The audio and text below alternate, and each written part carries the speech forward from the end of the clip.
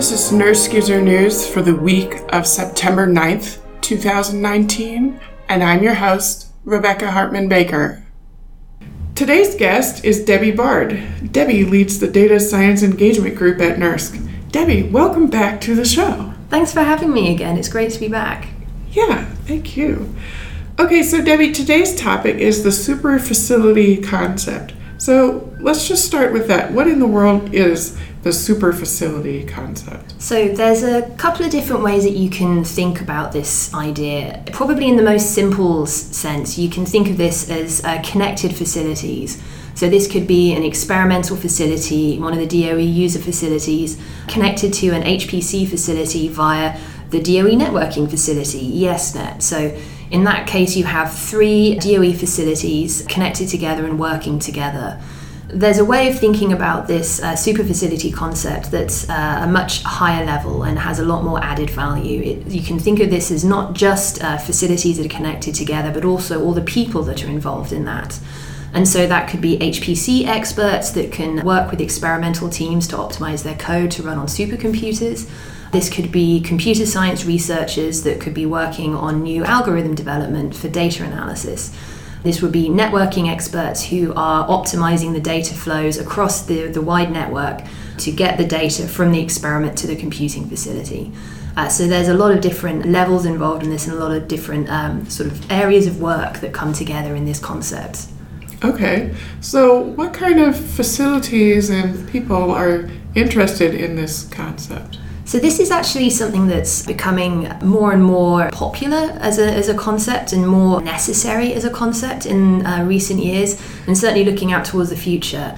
Experimental technology, so detectors and the instruments that experimental scientists use to collect their data, they're really benefiting from huge technology advances. And so these detectors are becoming more sophisticated, they're collecting more data, and that data has to be analysed. And along with that data analysis, you often need a large number of theoretical simulations that have to be run to understand the data.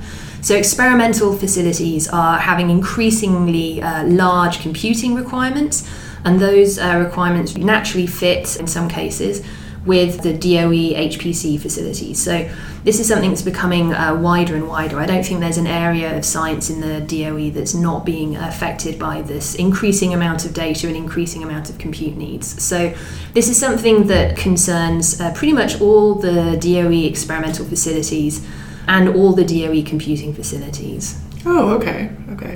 So what is NERSC's role in this then? So NERSC, as the mission HPC and data facility for the Department of Energy, we have a lot of experimental teams that already work with us who use NERSC resources for data analysis, for running the simulations, for storing the data, for sharing their data. And so NERSC's role in this is really to make sure that the experimental teams that we work with are able to use our resources as effectively as possible. It's really all about optimizing the science and making sure that the experimental teams and the experimental facilities are able to use NERSC resources really easily, really seamlessly. Okay, so what kind of science teams are we partnering with then? NERSC has a long history of working with experimental teams, and some of these collaborations go back many years. We are working very closely, for example, with the LightSource community. The LightSource is at Berkeley Lab, the ALS, also at Argonne and Brookhaven, the APS and NSLS2, and also LCLS, which is the X-ray light source over at SLAC.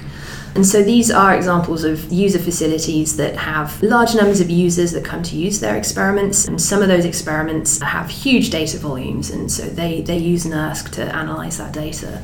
And we also work in the astronomy community. We have long connections with experiments that, for example, the cosmic microwave background experiments. We're also working increasingly with ground-based telescope experiments. So DESI is one example, the Dark Energy Spectroscopic Instrument. And we're also working with LSST, the Dark Energy Science Collaboration for the Large Synoptic Survey Telescope. So these are telescopes that have very sophisticated detectors on them that are producing large amounts of data. We also have a long and productive relationship with the Joint Genome Institute, who are doing genomics data analysis, assembly, and reconstruction. And also we are working increasingly with some cryo-electron microscopy groups. So, for example, we have a really exciting collaboration with the National Center for Electron Microscopy, which is here in Berkeley Lab campus, up at the Molecular Foundry, who are doing some really interesting things around detector development for their sophisticated new microscopes, using NERSC resources to analyze the data. Wow. Okay, so we're working with a lot of people already on this. Yes, it's one of the most exciting things about my job, actually, is that I get to learn about some of the cool new science that's being done by DOE scientists and how NERSC is working to support that. Yeah. This sounds really complicated. So what are we doing to sort of organize our efforts here at NERSC?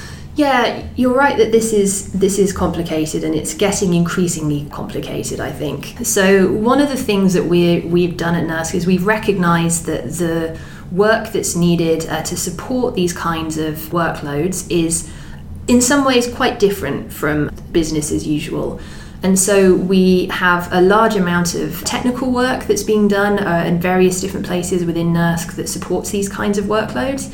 But a lot of that work has been motivated by kind of one-off engagements. You know, we hear from one of these projects who says, we have this need, there's this piece that's missing that is making it difficult for us to run our workload at NERSC, like, can you help us fix it? And doing that in a one-off way for every one of these experiments we work with is not very sustainable. We're expecting there to be more and more of these experiments using NERSC resources in the future, so we needed a way to make this scalable and sustainable.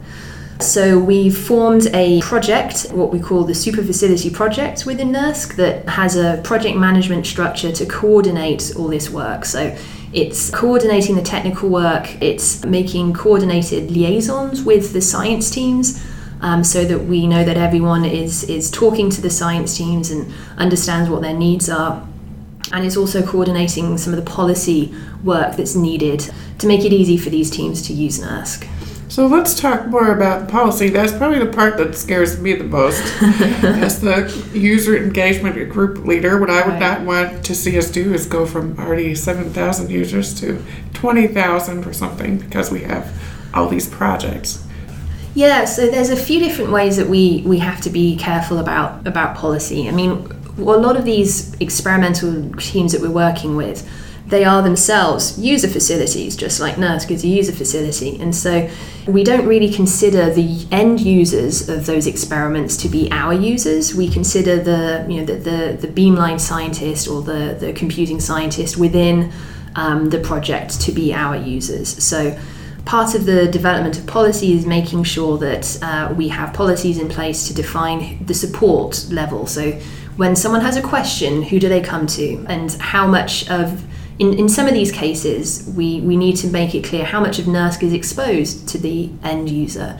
Because, you know, a scientist coming to do an analysis of some material sample that they might have at an X-ray laser, they don't care about NERSC, they don't care where their data is analysed, they just want to get their science results out. And so we want to make sure that that can happen for them seamlessly, so they don't have to know, oh, I'm running at NERSC or I'm running somewhere else or my code is, you know, off at another facility. We need to make sure that this is able to happen for those end scientists seamlessly. Right. So another way that we're thinking about policy is in defining what it is to be a NERSC user. So for example, some of these user facility end users might need to access data that we have stored at NERSC, but not necessarily do any compute. They need to access the data that they've taken, but they're not going to do any analysis at NERSC or any further analysis at NERSC. They just want to take this data and take it home. And so in that case, we need to think about, does that person need to be a NERSC user, a full NERSC user? Do we need to think about new types of users who have access to their data but don't have access to the NERSC compute systems? And so that's another area in which policy can kind of make everything easier for people. Mm-hmm. Well, there's also other policies like how people can access NERSC, like you were saying, but like also just maybe new, novel ways of accessing NERSC that we haven't implemented yet. Yeah. One way that's becoming increasingly popular is Jupyter. Jupyter notebooks, people accessing their data and running their analysis via a Jupyter notebook rather than sort of logging in on the command line to NERSC. And that's a new way of accessing supercomputing resources. We have to think about how we have policies around that as well. Mm-hmm. Well, it's possible maybe one of these sites, they might have their own equivalent of a Jupyter notebook or something. Right. That then their users might want to use. Yeah, and how do we make that easy for them so they can run a predefined Jupyter notebook perhaps on the data that sits at NERSC using NERSC computing resources, but again, the end user doesn't necessarily have to be the one logging in and doing it. Yeah, and I suppose there's exciting security implications and all kinds of stuff that we have to think about. Yeah, absolutely. And that's also very much a part of thinking about this, is we need to make sure that we're providing access in a way that's secure and safe and is appropriate for what people are doing. Another example of this is federated identity. This is a topic that's under a lot of discussion within the Super Facility project and within NERSC in general, in fact. This is the case where someone is coming to a beamline, say, or another experiment, and they have their own identity that is authenticated by one of these DOE user facilities. And then can they use that identity to log into their NERSC account? Or do they need to use their NERSC identity? Do they need to log in again a second time to use NERSC? Or can we transfer that authority or that authentication from the place where they initially logged in to NERSC securely? And this is an open question. It's something that would make life much easier for a lot of scientists. They ask us about this all the time. But we have to be very careful to make sure that we're doing this in a way that's appropriate and is safe and secure. Yeah, well, sounds like we're going to have a lot of challenges on this front for years to come. That's what makes this interesting. Yeah. That's what makes it exciting. Yeah. So this is mostly supporting sort of experimental science sort of workflows, but are there applications of this to just your regular individual user? Oh, absolutely, yes. A lot of the work that is being done kind of within this project is applicable to all NERSC users. So one example of that is around data management. So there are people at NERSC who are working on improved versions of data management dashboards, so you can see where your data is at NERSC and all the different file systems we have, and be able to move data around in a way that's really seamless, rather than having to log in on the command line, like try to see where is everything sitting on the file system. And so that's going to be really helpful for people. We're also looking at developing automated tools for doing data migration between, for example, the GPFS and the HPSS system, so from disk to tape, which is something that I think will benefit all users, being able to do automatic archiving of your data. And another area that I think is going to be really interesting for a lot of people is the development of an API for NERSC. So this is going to allow people to program in API calls into their own workflow that can ask questions and do simple operations at NERSC. So for example, is NERSC available? Is there a maintenance happening? What are the future maintenance plans? Maybe asking a question about where is my data, and maybe making a simple operation of moving my data from somewhere, or checking the status of a job that you submitted. So this allows users to program to an API to do these fairly simple operations, rather than having to log into NERSC or then log into another dashboard somewhere, and then this is making everything smoother and easier for people. Mm-hmm. So we're pretty excited about that. Yeah, so that could be something that people could incorporate into their own workflows. Yeah, absolutely. Yeah, that's the idea. Mm. We want to just make this easier for everybody. Oh, that's great. That's great. So you mentioned before we already have some collaborations with a lot of experimental facilities. Can you talk about some of those? Yes, we have some really strong connections and some strong collaborations with several experimental facilities. And something that's really interesting about the range of experimental groups that we are working with is that they all have slightly different requirements. So, for example, there are some facilities that have running experiments that need to have real-time feedback on how the experiment is running.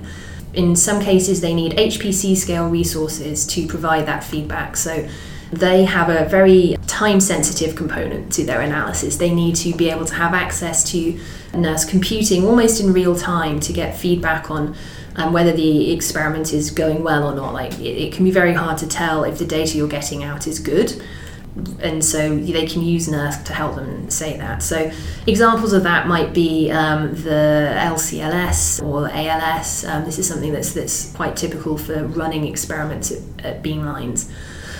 Another example of how these experiments are time sensitive could be in astronomy. So working with DESI, the Dark Energy Spectroscopic Instruments, they need to be able to analyze their data from one night before the next night starts, because the analysis of their data from the previous night will influence and perhaps define where they want to point their telescope the next night. And so there's a time sensitivity there where within 12 hours, pretty much, they need to have all their data analysed and digested and all their information available so that the astronomers can decide what to do the next night. And so that's something that's time sensitive but on a different kind of frame. So we have to think about how we can accommodate those workloads alongside the rest of the NERSC workload without making any disruption to the queues, for example. Yeah, that sounds like a big challenge. Yeah, it's always a challenge when you're working with the busy queues at NERSC. But I guess one of the things I want to emphasize is that by working with a big range of different groups, of different experiments, is that we have a lot of different requirements that are coming from very different science areas that are pushing us technically in very different ways. And I think that's a really good thing. It means that we are putting together plans for tools and for policies that should be beneficial to everybody, almost everybody, or as a wider range of use cases as possible. We want to make sure that we're designing solutions that are going to be generally useful and not just sort of useful for one particular group. Mm-hmm. And indeed useful for the whole NERSC user base. Yeah, sort of identifying some motifs or whatever. Exactly. Yeah. And so working closely with these experimental teams is really important so that we really understand what it is they're trying to do. Oh, great. All right, well, Debbie, this has been really interesting. So just want to finish up with 3 things you want NERSC users to know. Okay, the first one would be the increasing trend of data-intensive science and how experiments and user facilities are producing more and more data and have more and more computing requirements. And so we're going to see more of this in the future, this connection between experimental science and HPC facilities. This is a very important connection, and I think this is going to increase very much in the future. So the second thing that I want NERSC users to know is that we are developing a whole range of tools to address some of the needs of these experiments, but also that will be generally useful for all the users. And I mentioned a couple of examples earlier of an API, data dashboards and data movement tools, things that are going to be really useful for everybody. So I would say keep an eye out for announcements around these tools and these new functionalities. And the third thing is actually a question, I would say, to people listening.